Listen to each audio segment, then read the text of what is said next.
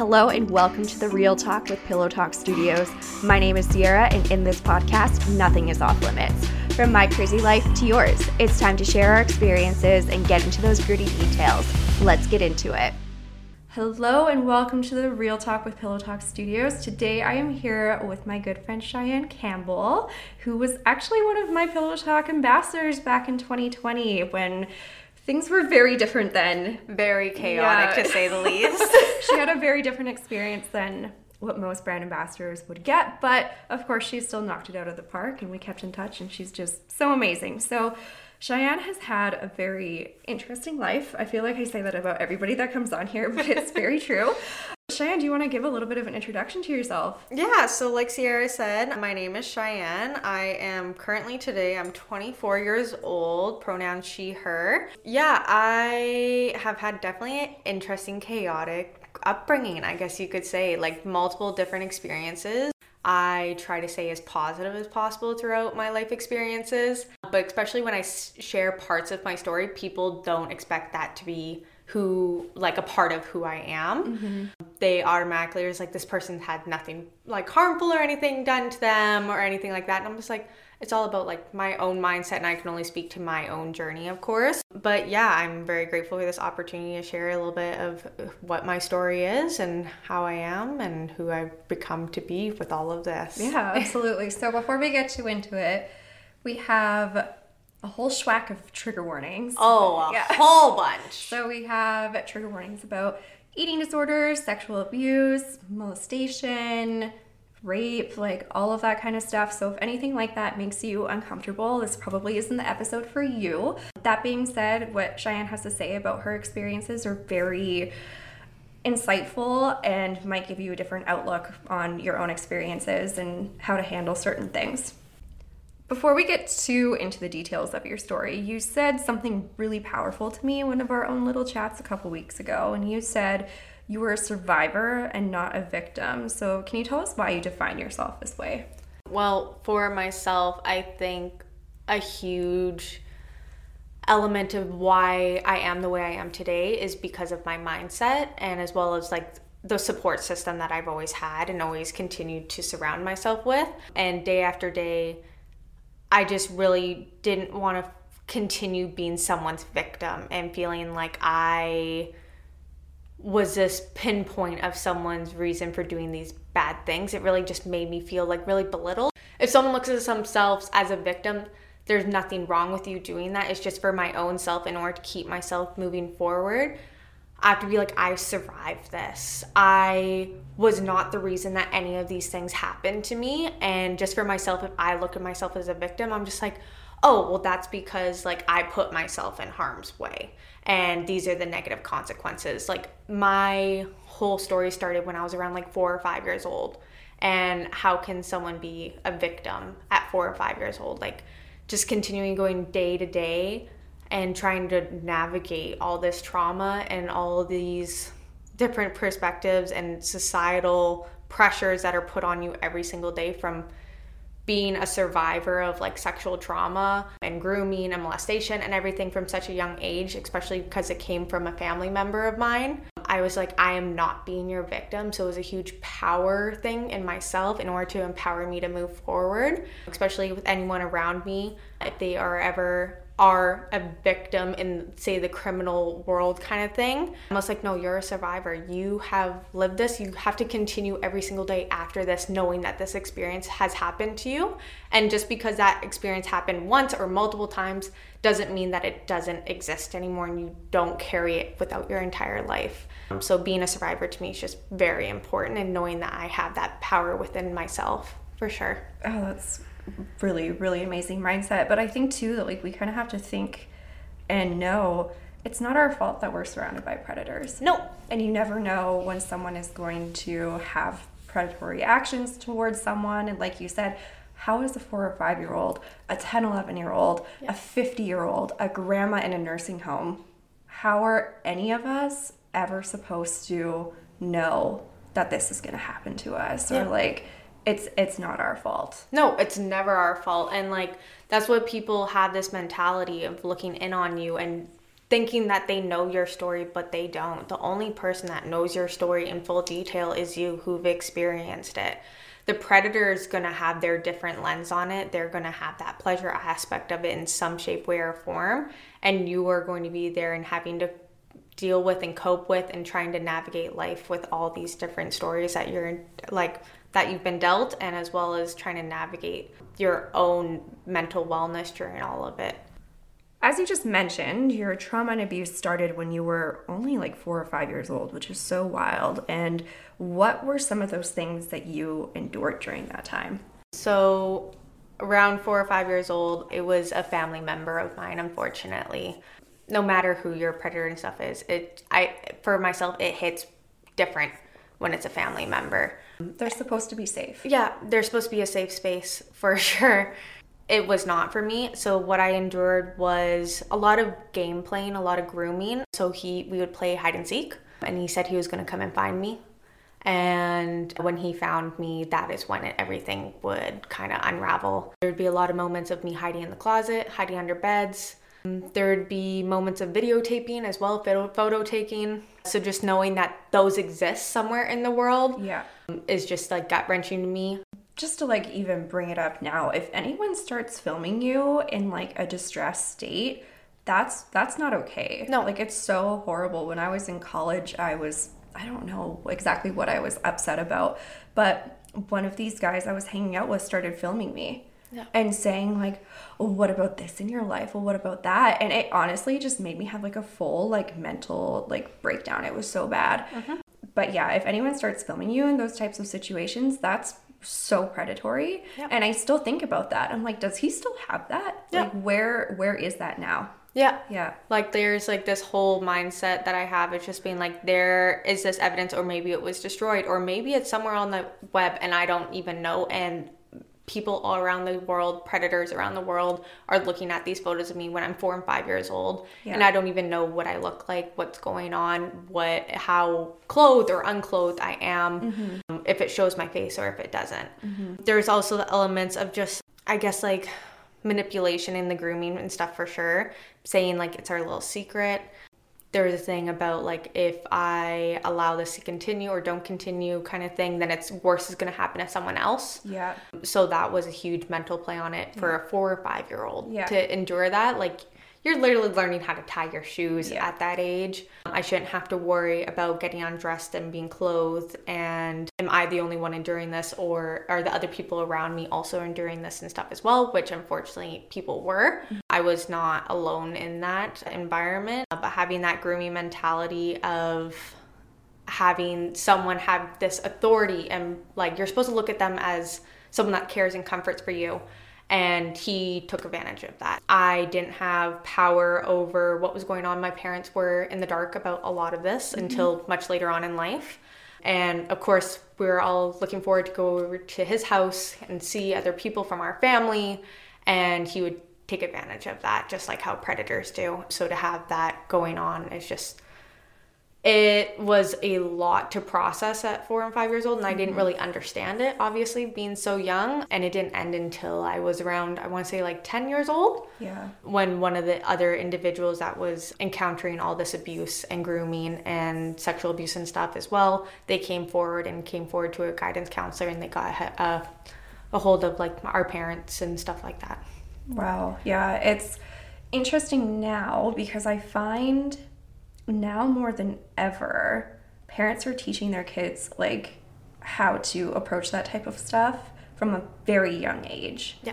And I remember in like kindergarten, grade 1, like, you know, a teacher pulling out a chart and being like, if someone touches you there, tell someone about it. But they didn't go into the fact of like how a lot of these people will manipulate you. Well, if you tell someone, you're going to get in so much trouble. Yeah. Or I'm going to, you know, lock you in the closet. You know, like all of these like things. I mean, we've all heard about it, or unfortunately a lot of us have experienced that type of stuff too. And of course it's our little secret. And, you know, if this happens, if you tell someone, it's going to happen to someone else, like all of that kind of stuff. So a lot of parents are doing such a good job now at doing it. And again, like it's not even your parents' fault for what happened. Well, it's kind of good that you mentioned the whole, like, when someone touches you here, like almost a diagram, because when I got brought into the police station and stuff for interrogation when I was young, they set out a diagram and had dolls and stuff, and they asked me to label the body parts. And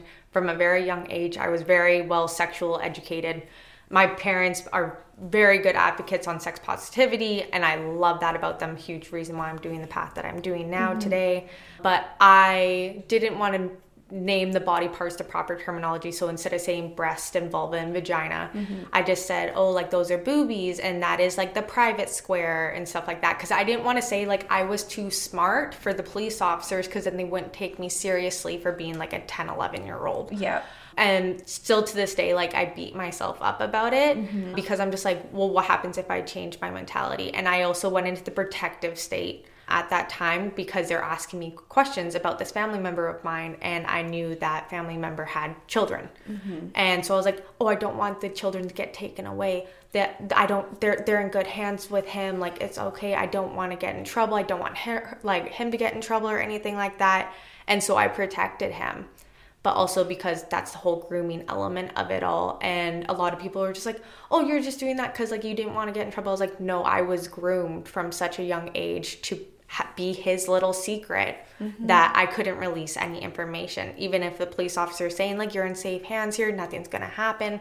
I didn't trust anyone. Yeah. Because how could I go and trust my family member that's doing this to me and trust a complete random stranger that's asking me questions about this? If this person's ever touched me in these areas, have I ever seen anyone else get touched? Is there videos out there? Is there photos? Do you remember any of that? Like, it was a very difficult situation to deal with at such a young age. And reflecting on it now, it's just like, I just try to take care of that little inner child I have of mine because I was just trying to protect everyone else. In the end, I ended up doing more harm to my own self. I can't say to others, just because I felt like, now reflecting back, I feel like I deprived myself of that ability to speak out and gain my voice. Instead, I was hidden and diminished. But that wasn't because of me. No. It was because of him. So moving on a little bit on our timeline, when you were in first grade, you started enduring some very weird behavior in your school's bathroom. Yeah. So let's go into that. Not a lot of people in my life actually know this story whatsoever. So family, friends, if you're listening to this, hi. What's up? You're about to learn a lot about me that you didn't know existed. So yeah, when I was in grade 1, we had like a co-ed bathroom within our classroom, which of course came very handy so that we didn't have to go in the halls or anything. But when it came to lunchtime in particular, sometimes we had school monitors, sometimes we didn't. It was very much so heavily enforced. After I voiced some things to a little bit of magnitude when I was in grade 1, I used to have a bunch of classmates that were male break into the bathroom when I was in there by myself. So it was literally just like a little toilet and a sink situation, but the light was always on the outside of the bathroom. And so there was one time in particular that like really impacted me was they shut off the lights, were rattling the doors. So I didn't know what was going on. All I heard was the guys' laughters and whispers.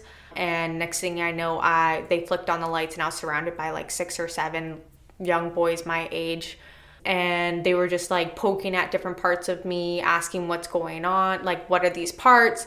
And I just remember screaming and just being frozen on the toilet because I was like completely exposed, not knowing what was going on or anything like that. And that happened, I want to say almost that entire school year, like on and off through the entire time. And then I asked the teacher, I said, can we have one of the older kids come? So I think my sister became an older buddy, a lunch monitor at the time. So I used to just sit with her during lunch instead of using the bathroom. So a lot of fear around bathrooms started evolving around that. I always used to bring a friend with me instead, just because I never want to experience having that many males around me at a young age, especially with the sexual trauma and stuff that I was enduring at that time. And nobody knew about that either. No one knew about that. Yeah. So here I am just being a young girl that's just going to the bathroom and was getting tormented by different boys. And then those boys, they're just like, well, those are boys. Boys are being boys. Like that kind of mentality, Yeah. ever since a young age, has always just irked me, and that even more just because I knew about that. That's what I experienced. To some people, they're probably gonna be like, oh, like whatever, they're just like poking, making fun games, and I'm just like, no. This is so messed up. Like you don't see what's wrong with kids breaking into a bathroom when you know there's one person in particular, and you turn off the lights and you're rattling the doors, you're whispering, you're screaming. They knew what they were doing. Oh, 100%. Yeah. And they wanted to hurt you. Yeah.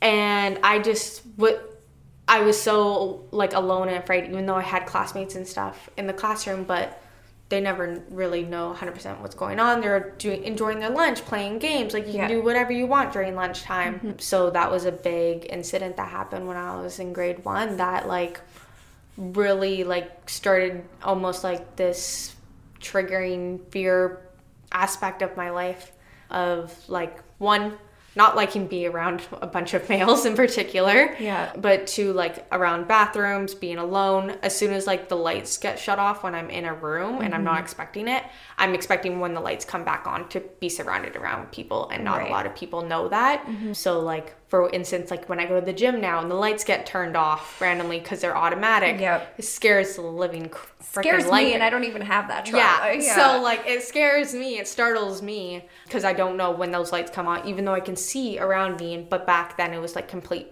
pitch dark. But it just shows, like, how things can evolve and grow, and just, like, those little moments can start so much. And when I say little moments, I don't want to say it to diminish, like, that trauma and stuff that I was going through, those experiences, but it's just since it's a small portion of my life and stuff like that. So yeah, I think too, because we're taught from such a young age that, like, bathroom is your private space. Yeah. If you need help in the bathroom, then you call for your mother or your dad or your sister or whoever to, like, help you with whatever's going on. You're in such a vulnerable state going to the bathroom. Yeah, exactly. That having someone, oh my God, I can't even imagine someone opening the door while I'm taking a shit. Like, seriously, like, I think about that, and, like, we've all had it, even with, like, you know, your public bathroom. Well, yeah, or even in just, like, your own, like, in your own house, and, like, you know, you're doing your business and your mom opens it, and even your mom's like, oh my God, I'm so sorry, like, slams the door in your face, you know. So, like, it's one of those things that, like, they knew what they were doing. They were doing it for a reason, and that was to get some type of, like, pleasure out of it. And I was like the laughing end of their joke. All the time. So, flashing forward again a little bit here, but when Cheyenne was 15 years old, she wrote a poem and ended up sharing it in front of her entire school. And when she was the Pillow Talk brand ambassador, she graciously, can't get that word out today, shared this poem with our blog, and I also shared it in my Facebook VIP group everywhere. And it says a lot, so I will let Cheyenne share her poem now. So, wrote this when I was 15 years old, and we're just practicing slam poetry in my English class, actually. And everyone's, like, doing slam poems about their cat and, like, family and, like, happy things. And I went deep, and I went to society's perception dark. I went really deep, really dark, really scary, really fast. And I used this as a moment to share my story, but people didn't know it was me necessarily. They just thought I was writing to write. So it's called Family, it turns out. When I was growing up, my household was family orientated. Always getting visits from grandparents, cousins, aunts, and uncles. We grew so close it was like they never left. Hugs and kisses getting thrown around like it was nothing. It was routine. I never thought it was anything strange. I never thought about what they were thinking. I just thought this is what families did. Turns out, it's not. Yeah, they can tell you to smile, but he should never stroke your thigh. He should never touch you the way you would want your lover to embrace you. You are more than just breasts, legs, and ass and lips. The clothes you wear should not be removed unless you want them to be. You can say, do not touch me. Please go. He won't let you. I'm telling you, he won't. He'll say whatever he can to make you stay and not leave. He'll tell you, you'll get in trouble. This is our little secret. Don't leave or I'll do it to your little sister. Your mind is telling you to run. Grab your sister and leave. Scream at the top of your lungs. Believe me, you'll scream louder than you'll ever know. But you won't do that. You will sit there in that bed, naked. Yes, naked. All because you don't want anyone to hurt that little girl that looks up to you. Years go by. You're now 13 years old. That little violated girl you used to be is now that depressed, suicidal attention seeker that just wants help. Your little sister is now 9 years old. She begins to come home every Friday with tears rushing down her face, but never saying what's wrong. But you know he touched her. You know he molested your little sister just like how he used to do to you. You call it quits. You run to the nearest teacher at school the next day and you just let it out. You let it all out. It's been 3 hours since you told someone. The police, social services, your parents, and even your darling little sister all arrive. They talk to each of us individually. You question yourself asking, what have I done? You notice how everyone stares at you. Your little sister had to show the police where he touched her. She looks terrified. Your parents look mortified. And you? Well, you're just wishing you were dead. The only thing stopping you is your sister. You couldn't just let her go through that years of torture you went through alone, could you? 6 years have gone by. You have night terrors every time you close your eyes. The terrors consist of you living the last 10 years of your life over and over again. You fear that he'll come and find you. You'll never trust another man. You don't know you could love another human being again. You'll never have high self-esteem. You can never fully enjoy life again, all because of that man you used to call your uncle. He was family. Family doesn't do that. Turns out they do. So looking back at it, how would you describe how you felt when everything was coming out and you were going through interrogation and all of that business?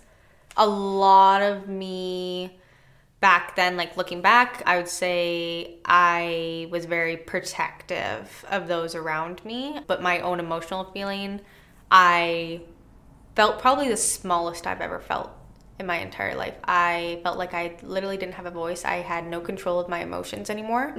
I was angry all of the time.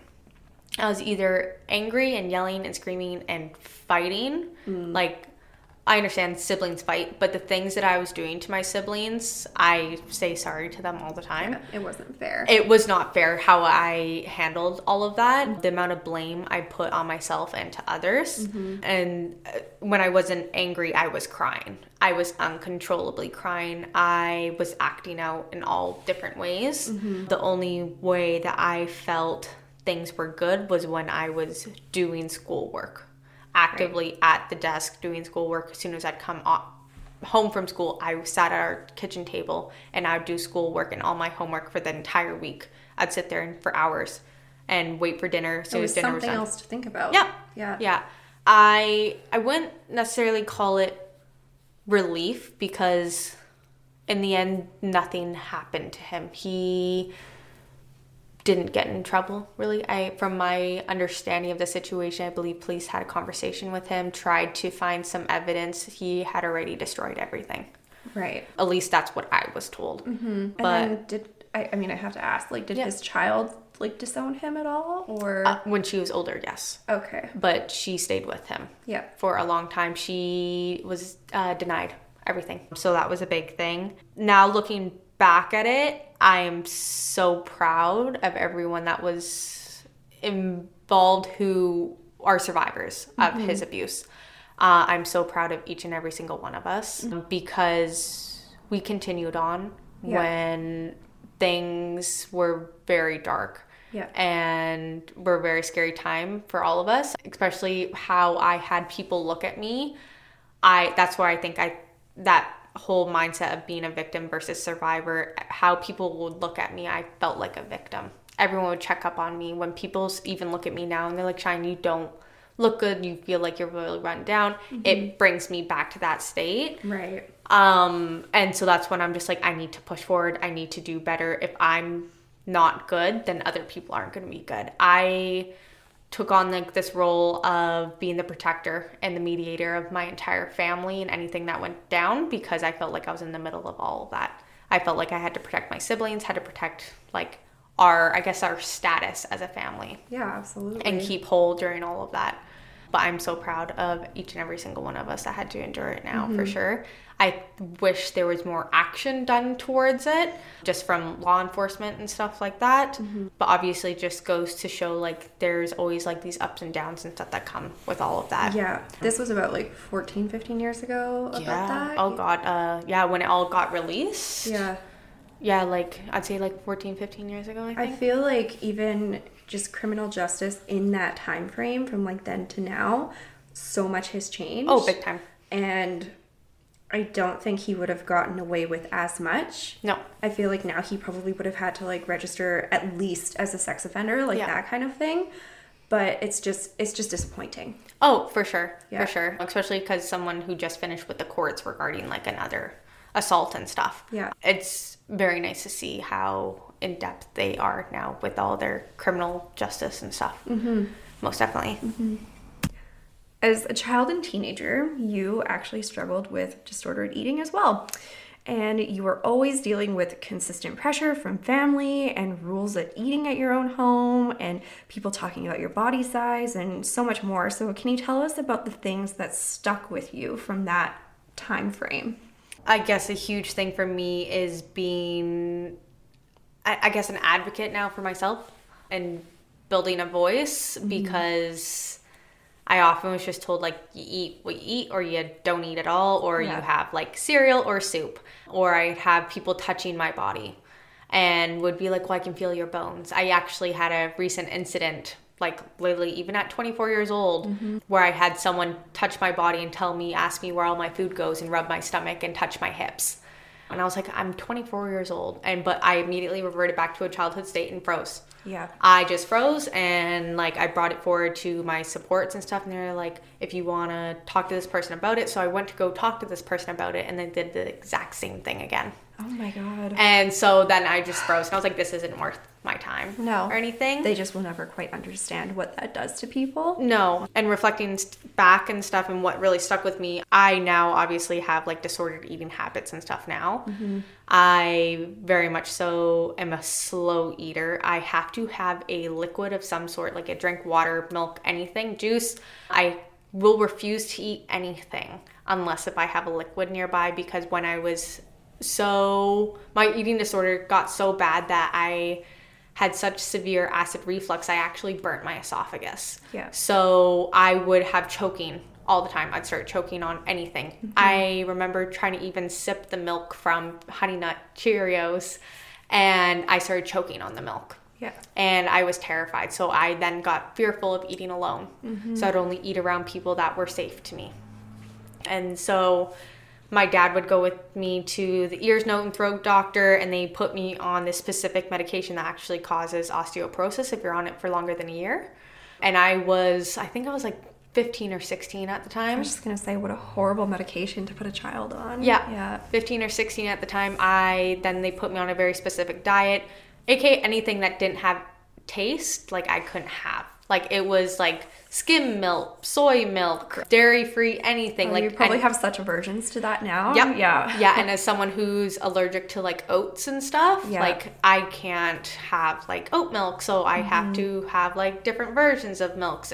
But I'm just like, whatever, it's not worth it if I have, like, aversions. I'd rather keep the things that are safe for me. Yeah. But it also limits my socialization. It also makes me feel very fearful and impactful when I eat around males. So if I eat in front of you and you're a male, you're welcome, I guess, because it's like a gain of trust that I have in you. Or else, like, I would go on dates and stuff with guys, and they'd be like, oh, let's go to a restaurant. I'm like, I can't eat in front of guys. I actually had, like, a horrible experience after my ex and I split, and he was like, oh, I know you can't eat in front of guys, but I'm gonna watch you eat, and brought me to a restaurant and had me sit there and eat in front of him and just watched me the entire time, like, literally got up in my face. Yeah. And I was like, this is very, very, very, very, very triggering for me, because a huge thing of, I guess, the root of my eating disorder from my perspective and stuff was I was not gaining weight, and everyone always commented on my weight.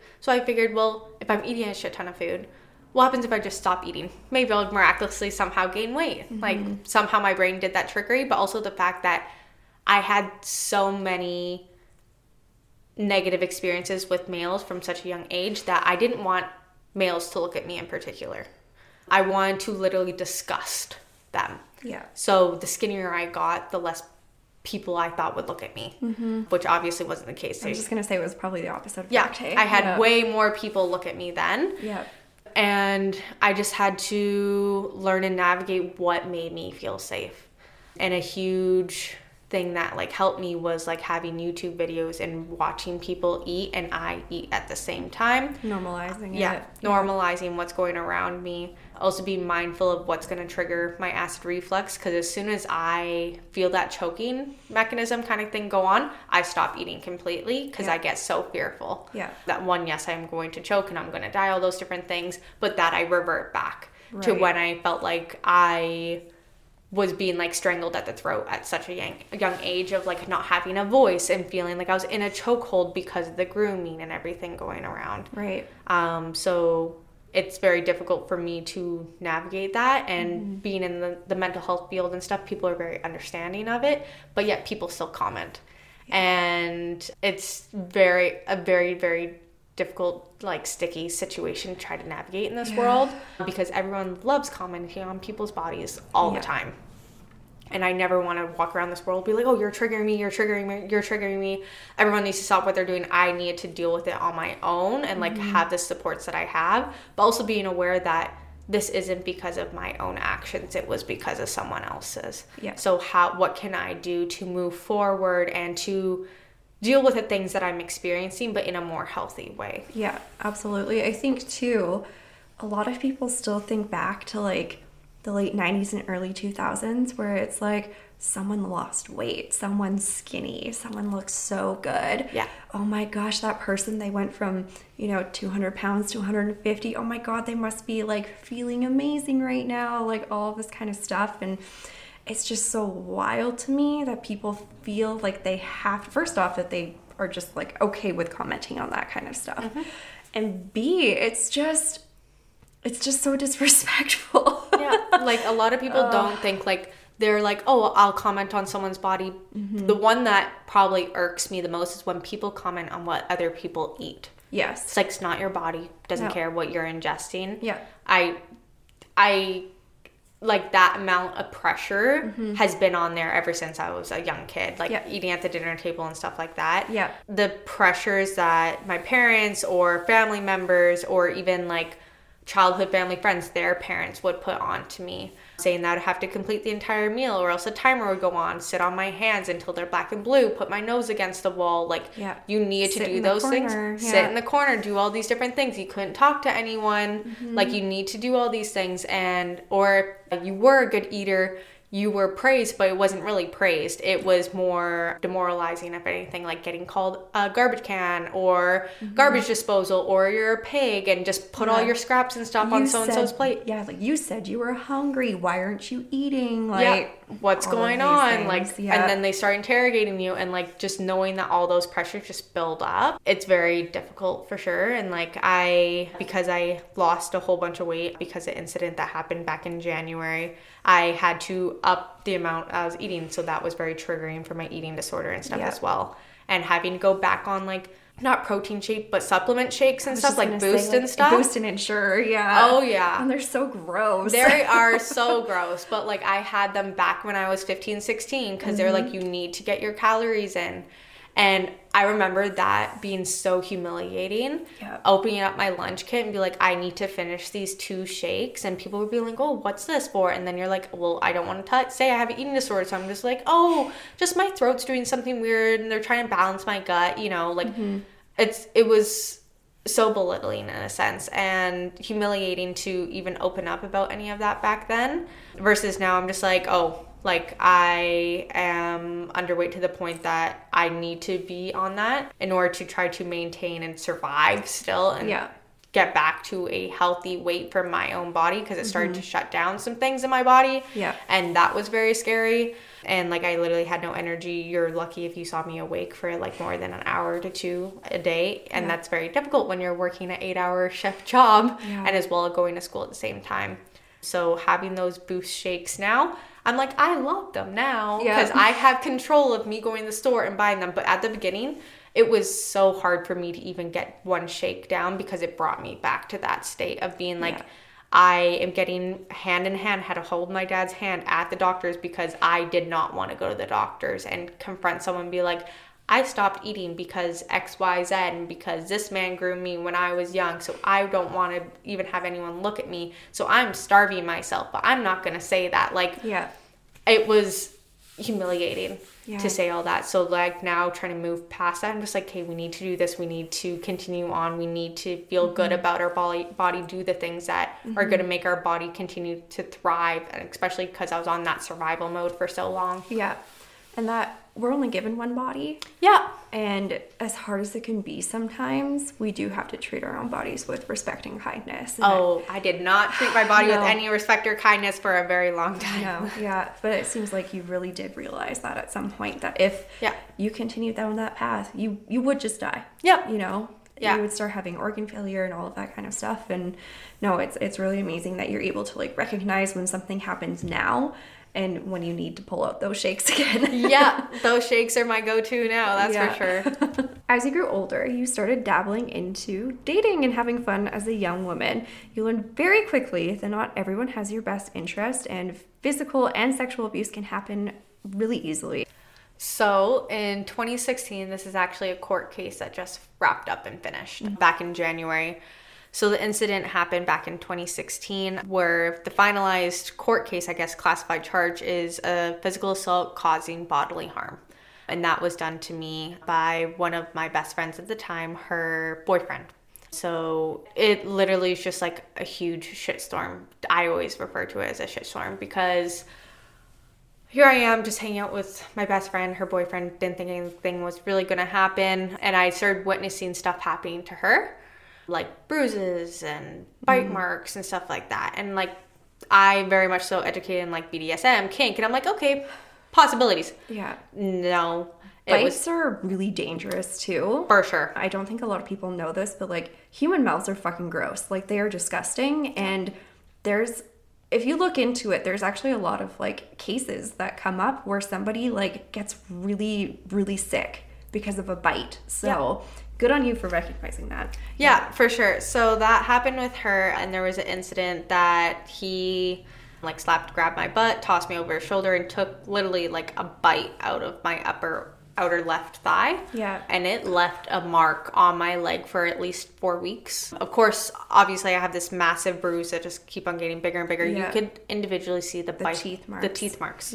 And that was so fucked up. I still have like photos and stuff to this day because I had to bring it for court and all these different things. And thank goodness, like with the evidence and stuff we brought forward, he was guilty, he's in jail and everything. But it just goes to show, like, even that small instance, like I immediately didn't like my partners touching my like thighs anymore. And that was before a very sensual thing for me. And I was 16 at the time. So to have that taken away from you at 16, like at any age, but like I was like peak, like everything, like going through puberty, literally just started getting like a really good supportive bra, like all those different things. And like feeling very shameful, like if someone grabbed that portion of my thigh anymore, like I would quiver, I would shake. I had pain radiating down my thighs for weeks. I couldn't play this high intense level sports that I was playing anymore. Anytime I touched the ball or the ball would go near that area, like it sent shooting pain up and down my legs and everything like that. So that was like a first instance that happened that really shaped how I am in relationships now, I would say.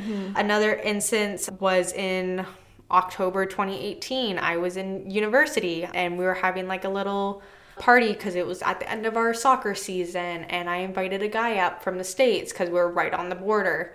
And he came up and he ended up like forcing himself on me. And I literally like kept on telling him, I was like, nope, nothing sexual is gonna happen. Like, we're making out throughout the night, whatever. Drinks are going. He was like, well, like, why were you making out with me all night and now not doing this? And I said, just because I was making out back then, I was like, doesn't mean I want something sexually now. No. I said, just because that happened as a precursor doesn't mean that's gonna happen. And he literally just kept on touching me, and I remember like falling asleep, and I woke up to him trying to remove my pant bottoms at the time, like my PJ bottoms. And I was like, what the fuck are you doing? Like, get the fuck out of my bed. sorry for having all the F-bombs, but I like literally freaked out. And I was like, you need to go. Like, you need to go sleep down on the couch. And he was just like, oh, I'm so sorry. But then I fell asleep after thinking he went downstairs, and I didn't think to lock my door because, like, it was my own bedroom. Would you? Yeah. And he came back up and still continued to try to do stuff. Yeah. And, like, grabbing parts of me and all those different things. And then there was times that we were at, like, a dance at the school, and I had a guy literally come up randomly when I was dancing by myself and some girlfriends. This guy randomly came up and, like, shoved his fingers at me. Ugh. And I was, like, literally so caught off guard, one, but also the amount of pain that happened. Oh yeah, you're not ready for it, so it's not going to be okay. No. And like, this guy didn't even know him, didn't even know his name, never even talked to him before. No. And I was like, what in the world is going on? So then I started dancing with another guy later on in the evening, because I was like, okay, I'm going to go check myself in the bathroom. Everything like looks all good, whatever. Went back, continued on my night. And then that guy ended up switching spots with the guy that I was dancing with, and I didn't know because I had my back facing. Right. And then he tried again, and I was just like, pushed him off. And I was like, what the hell's going on? And I like literally left for the evening. Yeah. And just goes to show, like, obviously, like, consent is such a huge thing. And just knowing, like, that was a very public setting. Yeah. Literally, like, there was probably at least like 75 people in that room. Yeah. And like, those things are happening. Yep. And it baffles my mind that people are always like, oh, it's like you're in a back alley and that's when you'll get assaulted, and like, or like you're in a domestic violence relationship and that's when you'll get abused, or like you're a complete random stranger. I was like, yeah, this was a complete random stranger, but I'm in a most public setting as possible. Yeah. Like, this it's happening before our very eyes. Yeah. You know, and like, people don't see it, or they do see it and they just turn a blind eye. Yeah. Yeah. They don't check in. I've had people like touch my butt like under a skirt at the club before too, and then you turn around and then there's just this guy being like like staring at you like, did you like it? Like, you know, like, you know, that's what they would have asked you, like, that. And I just would be like, what the fuck? And like, I never like went through with anything, of course, because it just like was really weird, and I would just kind of be like, hee hee, like, walk away. I think we also minimize it to ourselves. Absolutely. 100%. Now I would make such a big deal out of it. Oh, 100%. I would throw the biggest fit ever. I'd make this person feel so humiliated and like have everyone look at them and be like, look what the like fuck this person just did. Yeah, exactly. And I think that now people would definitely be more receptive to that too. If you just started screaming on a dance floor, you have every right to do that. Yep. And it's not a bad thing. Yep. You don't have to think that you're taking away from other people's experience having a good time because you just got assaulted. Yeah. Right? Yeah. So. Like having that voice and knowing that you can use it, and we've been silenced for so long. Yeah. So there was that incident. I also had an incident where I was strangled from my best friend that I was being intimate with in 2019. It was literally like, I think it was the last day I was seeing him before I moved back to BC. And we're having sex, and then like, I'm all for asphyxiation in a very safe way. When I am engaging in sexual activity, I have a conversation with my partners around it. And so we're engaging in that earlier on, and then he just looked at me and he pulled out and he just started strangling me. And I had to kick him in his like sternum in order to get him off of me, because he was under the influence and stuff at the time. Yeah. And it popped blood vessels in my neck and like on my face and stuff. And I remember having to board a plane that next day feeling like so disgusting. And I had to like hide these marks and stuff. Yeah. Because I didn't want people to know. And I didn't want people to be like, oh, well, you just can't handle a little rough choking. And I was like, that's not what that was. No. There literally was no sexual grabbing someone's neck and like using a little bit of force is one thing. Yeah. But no, we're talking like both hands. Yeah. I had a feeling. Yeah. Yeah. Like I couldn't have anyone touch my neck for a long time after that, clearly. And now I definitely make sure I have a very thorough conversation with like new partners around it, which I'm very grateful for. And if someone doesn't respect it, then you don't get the opportunity to be intimate with me. No. So that was a big part of my journey in trying to navigate and trying to learn and gain my voice back from that, because I actually ended up getting like bullied and harassed when I went back to that school that year, because he was sharing his side of the story.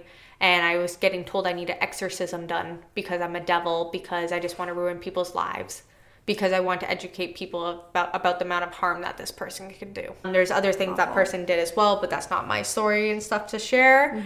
But yeah, that was a huge incident and stuff that happened that really shaped who I am today. And just knowing like I can also like navigate this, it was just really sticky because I tried to remain friends with him because our friendship was so much to me then. Yeah. But I could not get past that. No, of course at not. all, obviously. Yeah. And it was very hard to navigate that because it was someone that I trusted. And yet again, just like childhood stuff, like you trust this person, they're supposed to care about you, they're not supposed to hurt you, they're supposed to like protect you and support you and all these different things. Yeah. Which I'm very grateful that I had the partnerships that I have since, especially my most recent one that happened from 2020 to end of 2022, who I still remain best friends to this day. Love him to freaking with my whole entire soul. He is good people. Yeah, he is a good person. Where he actually wasn't around when this incident happened because I went down to Vancouver with one of my best friends that I'm actually moving into when I moved to Saskatchewan with. Oh, exciting. Love her. I went downtown in Vancouver and got drugged at a club. And it was one of the scariest experiences of my entire life. I lost full function of my body. I woke up in the hospital. They tried doing sternum rubs. They tried doing trap squeezes, everything like that. Nothing was getting me any alertness or anything out of me. They tried flashlights in my eyes. I was just uncontrollably like gagging and stuff and dry heaving. I think the crazy thing too is like you are a very aware person. Oh, 100%. Even I know when you're drinking and stuff too that you never go that hard where you like lose you know the ability to know what's going on around you. They did my toxicology report and it said my blood alcohol level and my level of unconsciousness did not match at all. The nurse was very fearful for me as to what was going on. They said they weren't really able to trace exactly what it was. I know I had barbiturates or benzos or something in my system. But that's all they know. Literally the entire night, anytime I had a drink, I always had my hand cupped over the lid. Until the very end of the night, which is when I was drinking water. And I was sitting on this side, and then these two guys were talking to me and my best friend. And that's probably when it happened, was when they were with us. And that all unfolded. And I remember like getting up to talk to my friend who was the bartender. And I was like, something's not right. I think I've been drugged because I saw 3 of him. And I looked at her and I said, there's multiple of you. What is going on? And I was like, he was like immediately told my best friend, I was like, take her to throw up in the bathroom. And apparently I got up just fine. I don't remember any of this. Washed my hands and I got up to the top of the stairs and I dropped. Like she was like, you were dead weight. Like there was nothing. And she probably thought you were about to die. I apologized multiple times to her. I was like, I know what it's like to witness an overdose from being in that field. I was like, I know how terrifying it can be. And I see these people actively using these substances. So I know what to look for versus you literally just had me completely in a conversation with you, laughing and dancing and to just being dropped and waking up in the hospital. It would have been whatever they gave you. It was a lot. And it was like, it hit me so hard. Fast, hit me so hard that the nurse, literally the only reason that I went and saw the nurse and stuff. And he was like, I'm very surprised to see you awake right now. I said, I'm in a lot of pain because I had to pee so badly. And they were like, yeah, we're about to give you a catheter. So, oh my gosh. Yeah, so they literally were doing all these hookups. But it was super scary because when I woke up, yes, I saw her on the edge of the bed. But I realized that I was naked underneath my gown. And I was like, why am I naked? Oh my God, that's where your head goes because of what you've experienced in your life, right? I was like, oh my God, I was examined, I was raped, like I don't know what happened. And then I asked the nurse that was there, that was not the nurse I had the entire night. And she was just like, well, I don't know, possibly. And then that's when my best friend woke up and she's like, no, I was with her the entire time, like no one touched her. I made sure like I had Was your friend drugged too? Yeah. Okay. But they didn't get drugged or anything. They were just drinking. Oh, sorry. Okay. They were just drinking and stuff. But literally she was explaining, they're like, oh, what kind of party drugs and stuff were you girls doing? We're like, we don't do drugs. Like we drink and very seldom at that. So that nurse was not the most supportive when I first woke up. So having the nurse that was with me the entire night was very helpful. Clearly she had been through that with Yeah. other patients before? Yeah, it was a he, but yes. Sorry. Yeah. Yeah. But yeah, he was phenomenal going through all of that. But obviously having that state of having zero control and so helpless over your entire body, it opened up the floodgates for all of my trauma. And that's when, as soon as that happened back in April of 2022, I registered to start seeing a therapist in May. So I started having my very first appointment with her. I believe it was the very first week of June of 2022. And I was like, okay, all of my trauma just came to the surface. Like, I had so much like vulva pain, vaginal pain. I literally like was getting triggered by every single little thing that was going on. My eating disorder kicked up automatically, obviously, going on. I was very emotional, had no control over my emotions. My perception of how people perceived me changed, completely went back to like a childhood state of like that anxiousness and everything, wanting to hide in a closet. Nothing made sense anymore. I was barely surviving. Right. When navigating all of that. Yeah, absolutely. So when you started seeing the therapist, and obviously you probably felt like you were just like trauma dumping, but even though it's like their everyday job. Yeah. So that, had you been to a therapist before? Was this like your first time? Oh, it's funny that you mentioned that. Yeah. The very first time I saw a therapist that wasn't like a guidance counselor and stuff from school. Guidance counselors can't really do a whole lot. No, exactly. They can give you resources and stuff. But the very first therapist I saw was because of the incidents and stuff that happened with me being a child and the molestation and grooming and stuff with the family member. I went because someone who was a survivor of that wanted me to come to one of their appointments to try to speak to someone. Yeah. And that therapist said it was my fault because of how suicidal that person was now. Because of my disordered eating and because of the stress and how I engage on a day-to-day basis, I'm causing that person undue stress, so I'm the reason that they're suicidal.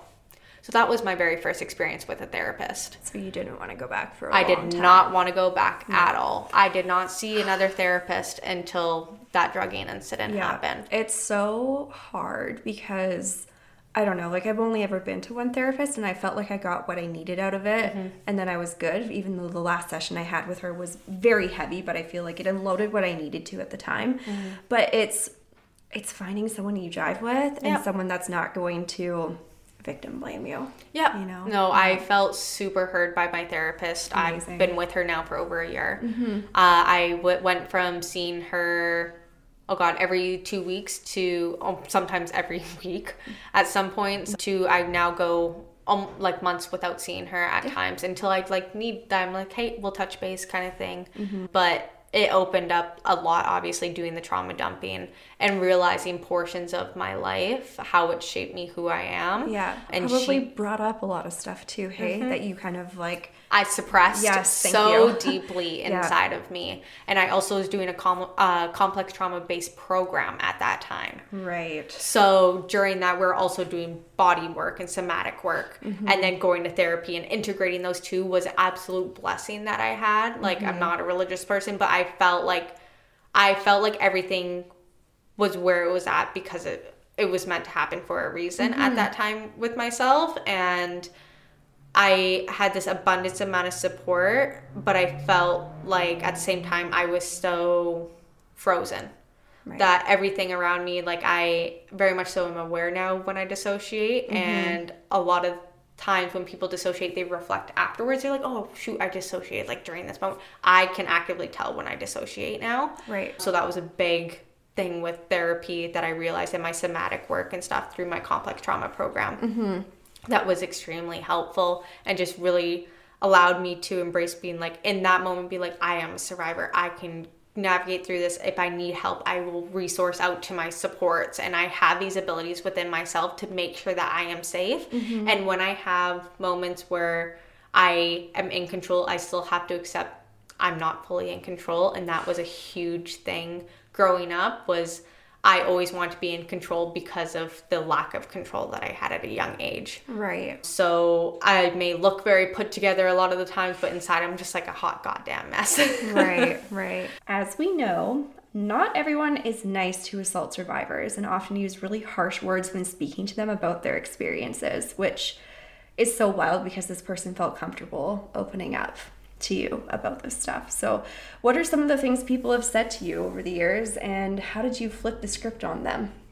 Well, I've had people tell me that I'm just an attention seeker, that my trauma is not real, that I am playing it more than it needs to be, that I really shouldn't remember the things that I do remember, that are you sure it's just not a dream or a nightmare that you had and you're just not actually, like, didn't actually happen. Yeah. One of the ones that always hones in on me is no one's ever going to want to marry you. You're a whore, you're a slut. Yeah.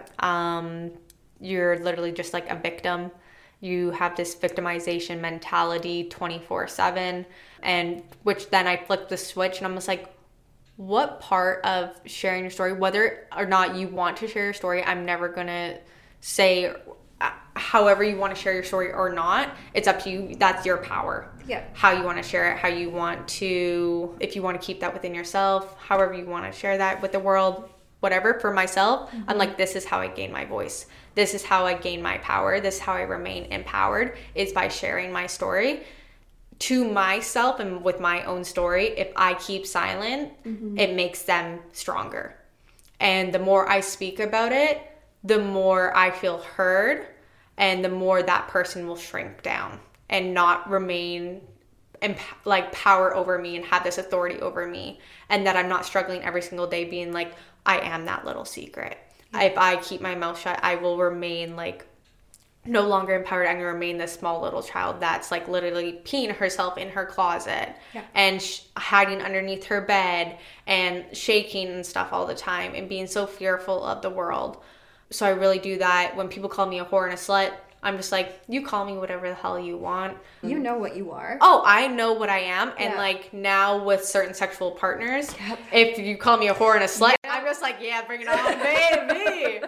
I'm like, yeah, that's right, degrade me. But thing is, I have to give you permission to degrade me. If I give you that safe space, then it definitely can be a turn on aspect of it all. So I really flipped the switch on that. Yeah. And as well being like, I want to become a sex therapist and work with sexual trauma survivors in particular, trying to navigate pleasure again. Because that's the one thing that I often find was with people with sexual trauma survivors, they're so focused on the things that happen to you and how are you going to survive on that on a day-to-day basis. But on a day-to-day basis, for everyone, there's always a sexual element. We're all sexual human beings. Whether you are asexual or not, you still are sexual in some shape, way, or form. You get pleasures in the world at different forms. And a lot of people automatically associate with pleasure with sex kind of thing. Yeah. Or like, I'm like, with the sexual trauma survivor, you can navigate pleasure in a sexual way, but also on a day-to-day basis. The small little things can also bring you so much pleasure. Yeah. And like, also knowing that you don't have to engage in sexual activity in any shape, way, or form with anyone else. Doing your self-love pleasures is a huge way of doing that as well. So like having that instance of getting the drugging and automatically like all this pain and stuff happened. I would start going to pelvic floor therapy even. Good. Yeah. Because I recommend that for honestly everyone. Like, I've heard it's amazing. I've thought about it, but I just haven't felt like I really needed it. It's absolutely like phenomenal, the work that you do, the different exercises and stuff. And like as well if like you are an individual who is pregnant and going to experience childbirth, that is a massive thing as well. Before and after. Yeah, definitely. Like strengthening up that pelvic floor because turns out I carry a lot of my trauma on my pelvic floor, which makes sense. It's a sexual based trauma and trying to navigate that. That's why the somatic work works for me. Yeah. Because I'm able to hone in when I'm talking about certain things. I didn't realize how much I would clench myself or like how much I'd stress I would carry. So at the end of the day, I'm like, wow, my pelvic floor feels really heavy or really tight or anything like that. And that's when I'd have to do the exercises because I was keeping all my stress and hoarding all those stressors from my day job or any triggers that I would get throughout the day working with individuals with complex mental health and as well as trauma survivors and stuff as well. Like hearing their stories, it triggers stuff within you, right? Yeah. And like you may not notice it because you are separating yourself from your job and stuff like that. Yeah. But having that really big flip on that script really helped me. And like, yes, I still struggle for sure for the things that people say, but like I'm human. Just knowing that I have the power within myself to navigate all of this, and knowing that the support system that I choose to surround myself with is the people that I'm choosing. Yeah. I'm no longer actively having someone in my life that no longer serves me. And I really am focusing in on that. And it's like, if you aren't about me doing this, it's either you're not going to know, but why would I hide that portion of my life from you? Yeah. It's like, you're not getting the whole authentic version of myself. And I'm all about like being myself. Mm-hmm. And I've had people call me weird and people being like, you're a sex freak because all you talk about is sex. But I'm like, it's such a huge thing. Like, it's a big part of your life, and it's what you want to do for a career. Yeah. So what's so wrong about me talking about being a photographer? What's so wrong about you wanting to be a sex therapist? Yeah. Or educating people? Or if something comes up and, you know, a guy says something kind of gross and you could turn to them and be like, hey, that's not actually correct. Yep. Yeah. Most definitely. Like, literally the night I got drugged, I was giving a man a lecture about consent. Because he was trying to tell me what are the odds, right? Yeah. I was like, what the heck? But I remember, like, still to this day, they're like, Shine, like, give us a play-by-play of that night. And every single time they're like, what was the last thing you remember really going on before you started feeling this? I was like, I was giving a man a lecture about consent. Because he was like, oh, honey, I could please you. I was like, oh, I'm happily in a relationship. We've been together for X amount of time. Like, thank you very much. I was like, how about I teach you about consent and like, and what's okay to say to someone, as what's okay to say to someone, also for entering my space and getting so close to me and surrounding myself with you and your friend. Like, I was like, what is going on? Like, what kind of power play dynamic are you getting at? So really, like, I wanted to flip the script on them and be like, you think that you're gonna overpower me and undermine me and belittle me by feeling like this male pressure. But I was like, I'm going to flip it on you, and I'm going to be like, I remain empowered. I'm going to tell you about consent. Turns out I ended up getting drugged, but like, I still had that moment. I was like, I'm so proud of myself that one, yes, I was intoxicated, but with this random stranger, I was educating you on this because a part of me was just like, I love educating people on a lot of different things. Yeah. Especially regarding like sexual health, sexual well-being. You've done it on your Instagram story a few times where you're like, if you have any questions, you can submit it. I don't judge anything. And you've given people some really wonderful advice. Yeah, like, I'm a huge advocate for not yucking someone else's yum. Yeah. And I'm like, as long as you're doing a consensual, healthy, open, communicative way with your partner or partners or whoever, I was like, go for it. I was like, whatever is going to make you happy, and obviously in a consensual, safe way. But yeah, I'm a huge advocate for not yucking someone yum, having fun with it, and really flipping that script, because a lot of people are like, oh, well, I should have limited sexual partners and stuff like that. And I was like, no, you do whatever you want to do. I was like, I highly suggest that you go and get STBBI, which is sexually transmitted bloodborne infections. People, STIs is also a short term. Go and get tested for it regularly. And also know that they don't test herpes for that during that screening. So you have to ask for herpes screening, which is separate. Also just the fact that, like, most people actually have herpes. Yeah, literally. The percentage of people that have it, and like also knowing like oral versus genital is different, but you can also have oral herpes on your genitals. Yep. I was like, there's nothing wrong with either. I was like, you can have a healthy, normal life. You can take antivirals and stuff all the time. Yep. I was like, it's okay. You're able to go about life. You also don't need to disclose it to your partners. It's not one of the infections that are sexually transmitted that you need to disclose. Yeah. But there's so many different ways of remaining empowered within a sexual journey. And that's a huge takeaway that I've had from every single one of my instances, was just like, I'm going to do this because if I continue talking about this, then everything else is going to lessen its power and its strangle over me. Even though you've experienced so much in your life, you were still motivated to do something great with your life. And you found a lot of ways to keep positive, as we've talked about throughout this podcast. And can you tell us about some of the things that have helped you make it through all of this? A huge part that I've talked about numerous times is just my support systems, number one. Yeah. I have wonderful people in my life. They should very much so should know who they are. Yeah. That have helped me navigate every single portion of all this, from being 4 or 5 years old to now at 24. They just give me the safe space to share. And also just know, like, if I am not in my best self, then that's okay. However, I need to share the space, they will ask, be like, what can I do for you in this moment? Yeah. And I'm very much so appreciative of that. Also having the quote of my father growing up that I literally have tattooed on my spine, which is better the world, even if it is the smallest of ways. And that is a quote that he has told me from such a young age that I'm just like, I do want to better the world. Even if it's literally helping one person, helping myself, it's going to better the world in some shape, way, or form. And sharing your story and being open about it and like all of these things that people feel like they have to hide in shame. Yeah. It doesn't have to be like that. No, exactly. So. And like if this helps literally just one person, maybe help them form a memory that's going to help them navigate their path better or anything like that, I want to be that person to do that for them. Yeah. I don't want to be like, oh yeah, I was the reason that this happened. I'm not going to take that glory away from you, but I'll be like, I'm here with a flashlight walking on this dark path with you, but I am not going to hold the flashlight with you. Like, I will be walking alongside you. I can help you provide batteries kind of thing. If you want to go off to the left of the path, that's okay. I'll stay where I am. And if you want me to join you, I'll join you. If not, then we can go back the other way. Like, all these different things. I want to be someone that helps navigate them down the path that they're wanting to go down. And if they're going down a path that may not be the healthiest, I'll step back and I'll just be there for when they need support. And I'll ask, and I'll always ask someone, I was like, do you have the capacity within yourself for me to share something with you? And I'll always check in with them first before I'm just like, oh, trauma dump. Yeah. Like all these different things. Yeah. My friends and I do the same thing. Yeah. It opens up this opportunity.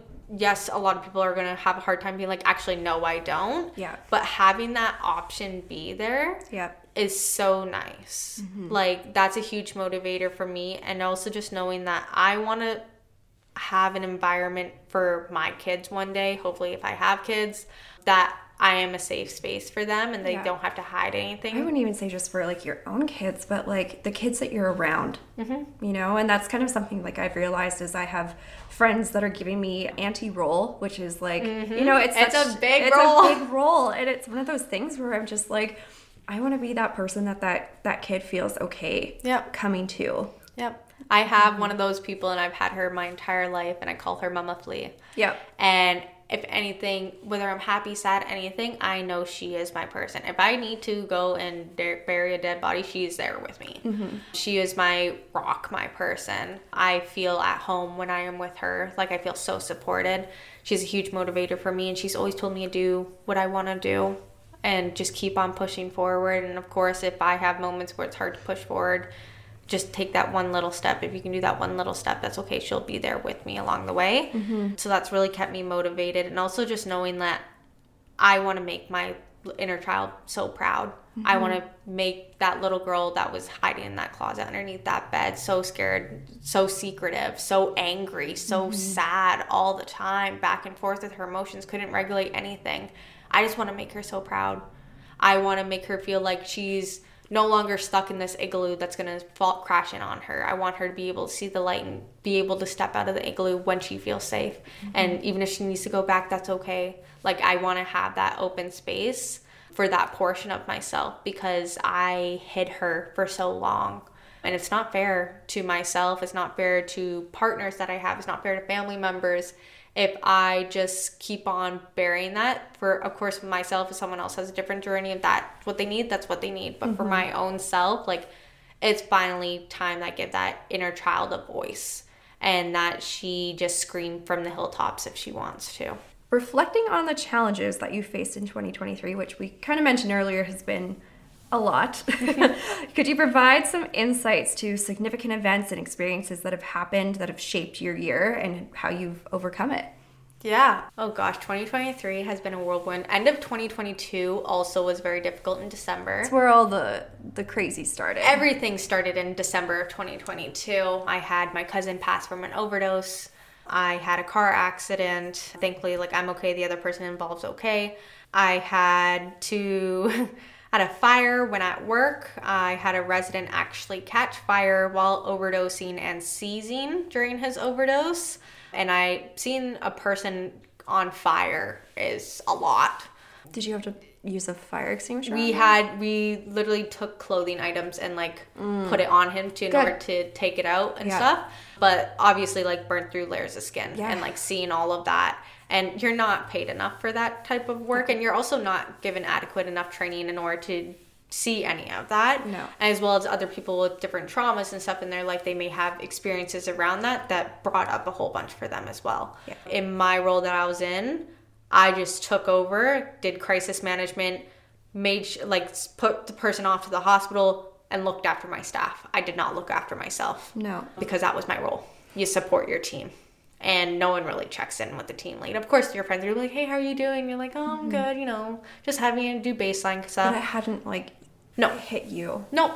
Did not hit me. The smell stuck with Mm-hmm. me probably for about 8 weeks.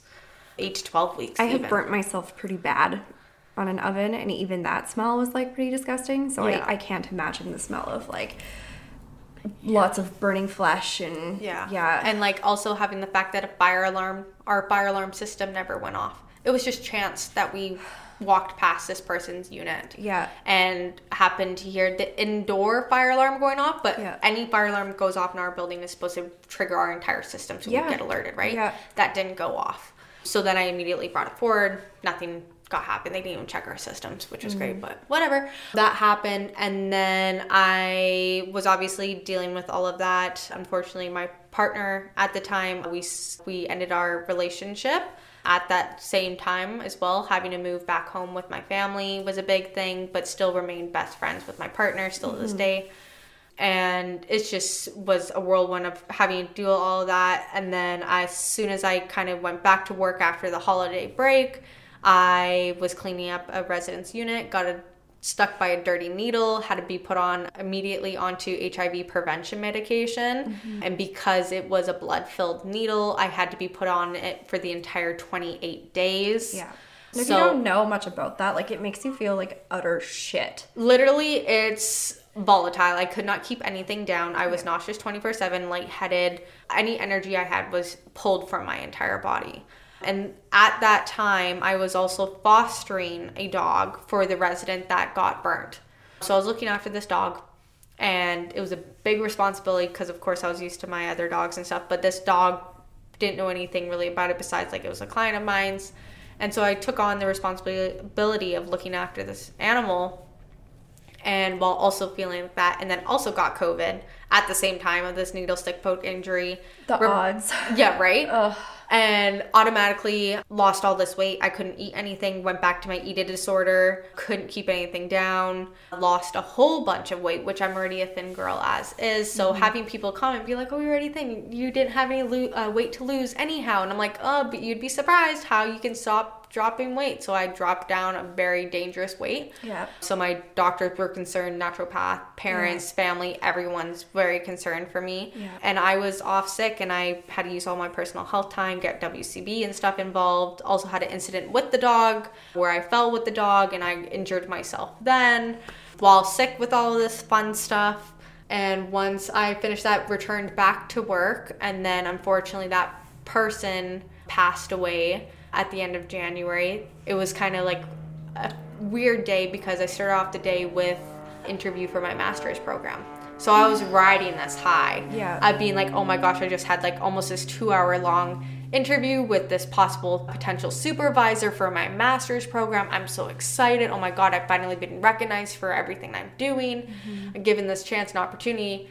And then I unfortunately had to go and handle this person's death where I had to move his body when he's been deceased for a very long time and perform CPR. Yeah. And he unfortunately was dead for a very long time. It was way past revival. Yeah.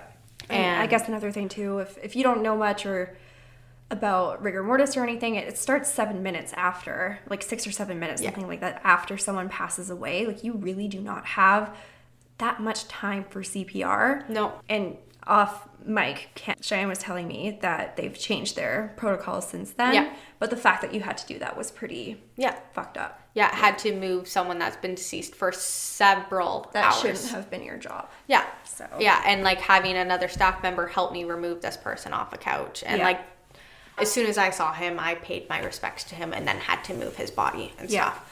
And I was like, 'cause I already knew. So that was a lot to deal with, and also being there to support my team, supporting the resident that witnessed everything and stuff as well. Yeah. was just a whirlwind. So that I automatically kicked back up about that eating disorder, even though I'd never even had a pause of a moment. It just triggered it even more. So I was super angry all of the time, super negative towards everything. Nothing mattered at that point really anymore. And I just kept on getting sick continuously. Every 2 to 3 weeks, I would get sick. So I had no energy. I was losing weight quickly. My parents were very concerned for me. Best friends concerned for me and stuff as well.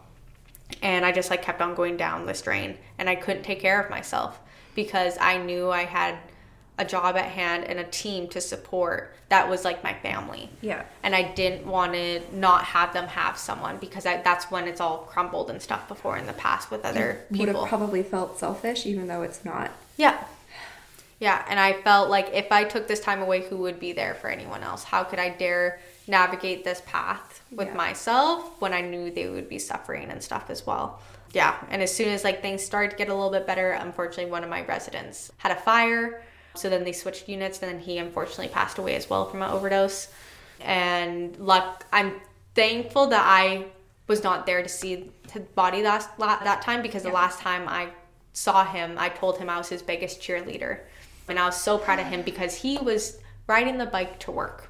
Aww. And like even after just dealing with his entire unit being in flames, he was still staying positive and everything.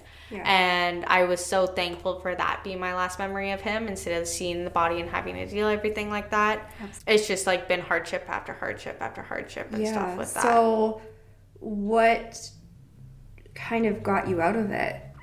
A lot of it, therapy was, I was going every single week to therapy, honestly. My therapist was making bank on me with the amount of sessions we're doing. Money well spent, though. Yeah. A lot of it was long showers, and I didn't know that showers can also be a dangerous thing. Absolutely. Didn't know that because I just thought like the hotter the shower is, the better I feel. Did you pass out?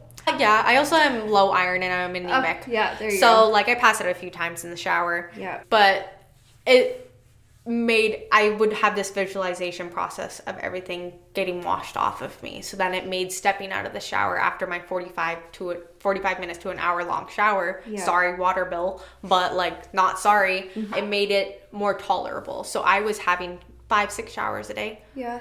As soon as I woke up in the morning, I'd have a shower. As soon as I got home from work, I'd shower multiple times before going to bed. Mm-hmm. Right before bed, have another shower. Yeah. I was engaging in a lot of sexual activity that was not the safest as well, because I put myself in harm's way, I guess you could say, because I wanted to feel anything remotely, because I had no emotions to express at that time. Everything was just like very, very sad. Yeah. Having the support system that I had was very, very helpful. And also just knowing that I was leaving for going to school was something that really pulled me out of it for sure. Was being like, I have until this deadline in August to get my shit together so that way I can go to school for September. Right. And that was a huge motivator for me. It was like, okay, we can do this. We can endure all this suffering until this point. So as long as I had that deadline, then I was like, okay, I can do this. I can manage. Mm-hmm. And you did. I did. Yeah. I did. I survived through all of that. It was very hard the last little bit before I was about to leave my last day of work. Unfortunately, a week prior, I had one of my best and closest friends pass away while doing wildfire work. Oh my gosh. So that was very difficult to navigate, because I actually had my staff throwing me a goodbye party that day as well. Oh my god. So I literally got pulled away and tried to navigate that grief and stuff and be there for my friends who are also navigating that grief, and still to this day, and know a week later that was my last day, and I had so many things I wanted to celebrate and stuff and share with my friend, and unfortunately he's no longer with us. But like I just always feel his energy and stuff around, which is really nice. But I didn't want to disappoint my young version of myself constantly. There was a lot of negative self-talk over the past, I'd say like from December to June, or May, June in particular, a lot of negative self-talk towards myself, and it was not healthy. I had a lot of emotional outbreaks and a lot of hard conversations, behavioral stuff going on with my friends and family. But at the end of the day, I just knew that I could and will do better for myself in order to make sure that I'm doing better than how I was the day before. Mm-hmm. And I just kept myself motivated, did a lot of podcasts, did a lot of reading, picked up reading again, which was nice. Yeah. Time outdoors, went on a camping trip by myself, which was Good honestly for you. one of the most therapeutic things I've done for myself by far. Yeah, that's awesome. Yeah, I had the lake literally almost basically to myself. I went on my paddleboard and had a deer like 8 feet away from me. Yeah, you posted photos of some of this Yeah. stuff. Yeah, I didn't realize you were alone. That's I was awesome. alone that entire time from Yeah. Friday till Sunday. Oh, that's And so it was cool. eye-opening. My parents very much so terrified that something was going to happen. But I was like, I don't care. I need to do this. And I sat in silence. There's times I played music and stuff, but Yeah. I sat in silence with myself in a book or myself in the water. Yep. For the longest time. And like I got some amazing tattoos during this time period and stuff that are a huge empowerment piece for myself in my sexual trauma journey in order to indicate how far I've come, for sure. That's amazing. So, could you share some strategies for maintaining empowerment, motivation, resilience, in the face of trauma rather than letting it bring you down and immobilize you? I would say try to find your voice in whatever way that looks for you. Yeah. Some people it may be journaling, some people it may be poetry, some people it may be songwriting. Yeah. Other people may be just sharing out loud to family, friends, or I would even say to themselves. even like writing on online forums and stuff. Yeah. Like, a lot of people don't have voices like us where we can No. talk about anything for hours and hours, but Yeah. they might just feel good talking about something anonymously on Reddit. Exactly. Yeah. Being anonymous during this is a huge way to Yeah. channel that voice of yours. People Yeah. are just like, well, you're being anonymous. No one knows it's you. But it's a safe environment Yeah. for you to do it. Yeah. And like if you don't want people to comment, you can turn off commenting. Yeah. And it's such an empowering thing. Another way is I did boudoir photography. Hell yeah, you did. Yeah. That was a huge way to get my sexual empowerment back. Yeah. And that's a huge avenue that I encourage someone if they're able to, or even just like take those photos if you're alone. Take those moments to admire yourself, give yourself gratitude. There's way more benefits in this world with talking to yourself in a positive mindset than it is in a negative. Yeah. And I always keep on telling myself, as soon as I tell myself in a negative thing now, I'm just like, would I say that to my best friend? Mm-hmm. Would I say that to my sister? No, I wouldn't. No. I wouldn't do any of those things. No. So I always just like, hey, how can I flip it? How can I make a more positive mindset out of all of this? Mm-hmm. That's another one. Spending time outdoors, if that's your thing. Taking time to embrace the small moments of life that give you pleasure and really just hone in on those and do those things actively, even if it's once a week. Mm-hmm. So I really discovered for some reason, I like painting.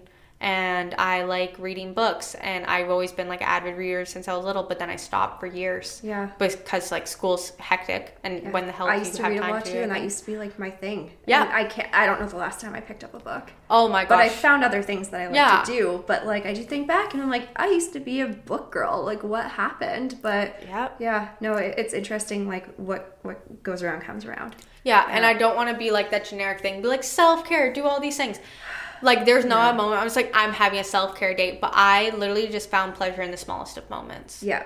Like I didn't realize how much I love silence because I am always around hectic atmospheres and chaos all the time. Yep. So to have a moment that's actually silence is so blissful for me. Absolutely. Taking out my hearing aids is a wonderful thing because I'm hearing impaired Yeah. girly, what up? But I take out my hearing aids and it's probably one of my favorite things of the day. Yeah. Because all the extra stimuli no longer exists. Yeah. And yes, it annoys people and they have to talk louder or whatever. I don't care. Because I'm just like, this is just a part that's going to bring me happiness for the day. Yeah.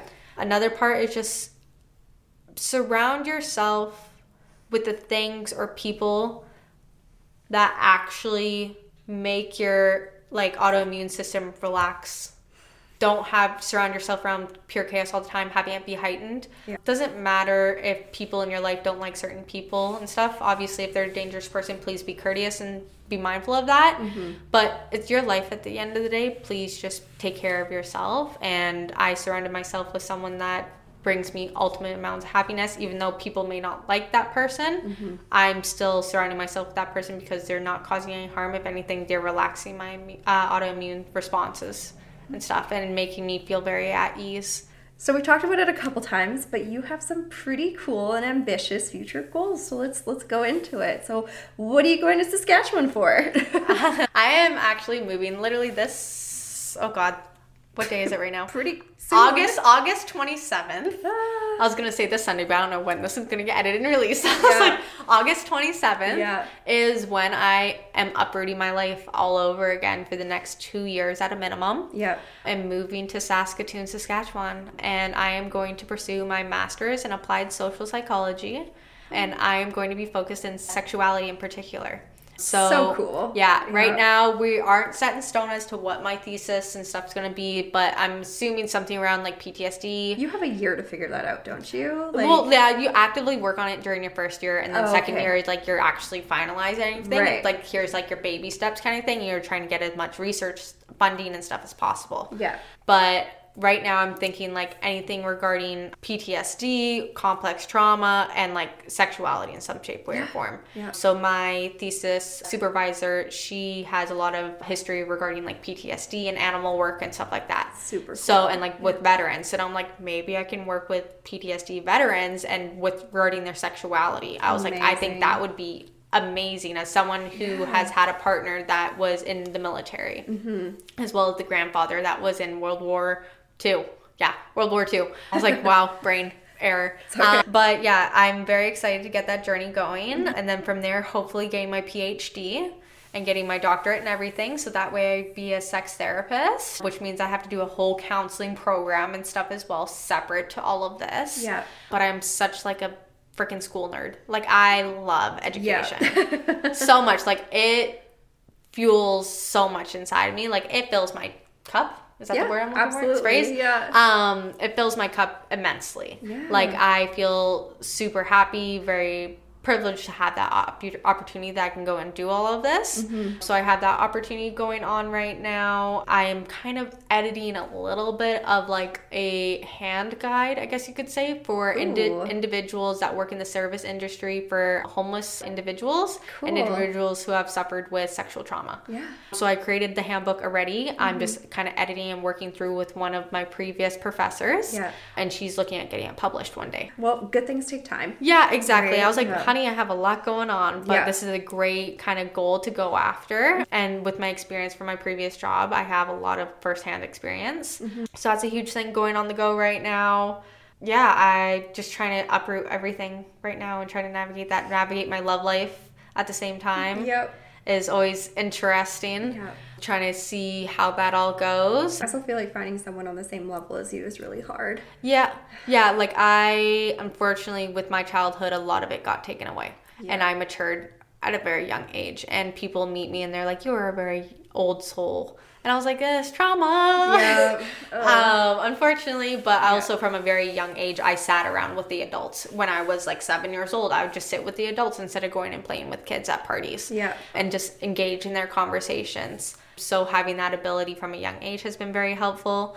So trying to find people on my wavelength, knowing that I have a support system there, I'm very excited for. Yeah. But so much of me is just like looking forward to getting my schooling and stuff done, getting my practice started, and that way I can focus on like family and getting that all sorted, and that's going to be exciting. But right now it's just like trying to get my voice as much heard as possible and help as many people as possible. But the end goal is sex therapy and working with sexual trauma survivors, like I said before, navigating pleasure, and also doing comprehensive sexuality education for all ages. Oh, it's just super cool, and I'm just so proud of you, because when I met you, you were 20 years old. Yeah. And you had all these goals already, which like most 20-year-olds are like, okay, what can I like work at the bar so I can make some mad tips and then like go travel? But like that was never your goal or anything like that. No, you knew from so young that, and obviously you were well researched and had done the backing that you knew what you wanted to do. Yeah. And you've continued with it for 4 years. Yeah, I'm very excited to see where this all goes. I very much so in the last few months I've discovered that I'm like adrenaline junkie a little bit. I feel that, yeah. It hasn't given off that vibe, but I really want to do skydiving. Unfortunately, with It's the so fun. with the wildfires and stuff that just happened, I had to postpone scheduling and stuff. So I'm going to try next summer. Hopefully, I'll have the time to go with you. It's so fun. Literally, we'll just go jump out of a plane and be like, "Hey, let's podcast in the sky." Oh my goodness. It's. I could talk about skydiving like all day because it is a really fun experience. I'm very excited for when it happens. Yeah. Very excited. So is there anything else you've done more recently, like adrenaline wise? I tried snowmobiling for the first time. Fun. That was fun. Did some other sexual adventures while up in the mountains, which was exciting because like meeting a lot of people along the past like 8 months has been very exciting, but also showed me where my resources, where my priorities and stuff land. For myself and as well as like sexual pleasure. Did that. I guess like just traveling and stuff by myself. Yeah, the solo travel is like travel has been a huge thing for myself. Getting tattoos has been one. The people are like, oh, that's a very safe one. The areas that I get tattoos are very much so areas that my most recent one has been on my breasts. And that was one when I was younger, I could never expose my breasts whatsoever. And then once I got like my nipple piercings and stuff done, then I was able to expose it a little bit more, but I was still a little bit shy. These tattoos really resemble my trauma journey and how much of a survivor I am, and that I'm able to now have this art on my body of a part that I was so shameful around and had so much trauma and stuff around, that I'm now like, this is a part of who I am and I'm going to remain empowered. And when I'm like having a hard time, I'll look at myself in the mirror and be like, this is who we are, and this is like where I can be and stuff in the future. A lot of people were like, oh, why don't you get that, post kids or whatever. And I was like, I'm gonna get a tattoo when I want to get a tattoo, but also I want to be able to show my kids and be like, this is how your body changes. Like, these used to be here and now they're down here. Like, this is how your skin's gonna move. And like, be like, these are the different changes. But like, it's very much so an empowering thing. And the tattoo artist that I had was very trauma informed and always checked in the entire tattoo process, which is a very unique experience to have, especially in a very vulnerable area. And also doing the advocacy of being like, nipples are nipples, like breasts are breasts. Like, regardless of how you identify or anything like that. Like, trust me, if I could post more nipple, like, God, even of myself on social media, I would. But unfortunately, Instagram hates me enough already, so I can't. Literally, it's just like, oh, sexual this, you're doing sexual harassment, I was like, seriously? They're nipples. Like, I know someone's child the other day that got censored for their nipples. Are you serious? A child. Oh my God, that's crazy. And I was like, this is insane. But yeah, a whole bunch of things going on right now. So we've reached the end of our lovely podcast today, and I just want to ask Cheyenne, any final thoughts or words you'd like to share? Well, first I want to thank you for giving me the space to share all this and like trauma dump within trigger warnings and stuff. Gosh. Of course, you prepared yourself beforehand as to what I was going to say, and you already knew bits and pieces anyhow. But I really just hope this even just helps one person, and just being aware that you're not alone. Even if you identify with being a victim and you're like, well, Cheyenne says you have to be a survivor. No, I'm not saying that. I'm just saying for myself, that's what works best for me. And just know that you have control as to how this journey goes with yourself. You have full control as to who you want around in your life and who you want touching your body. Just know that you have the power to voice that. If you don't want someone touching you, you have the ability to speak out, but also just know it's totally normal and okay if you do the freeze response, and if you can't say anything, or if you feel like it's right in the moment but it may not settle in the future kind of thing, and you think back and be like, you know what, actually I wasn't okay with that. Everything is a learning opportunity, unfortunately, and a lot of it can stem from trauma. And it's very unfortunate that I've had to endure these things from a very young age, but I do hope it reaches the right person, that it does help them. And know that any point that if you do choose to report, you can report at any time of your life. Like, I can report about the instances that happened when I was young now. Absolutely. And there's nothing wrong with doing that. If anything, like, I applaud you with however you want to handle your trauma journey, whoever you want to tell or don't tell. That's okay, because it's your story, and how you want to navigate your story is totally up to you, and remain empowered by doing that. Yeah, super well said. Well, thank you so much for coming today. And I mean, I'm sure there will be an update in 2 years to come back on the podcast and we'll talk. Yeah.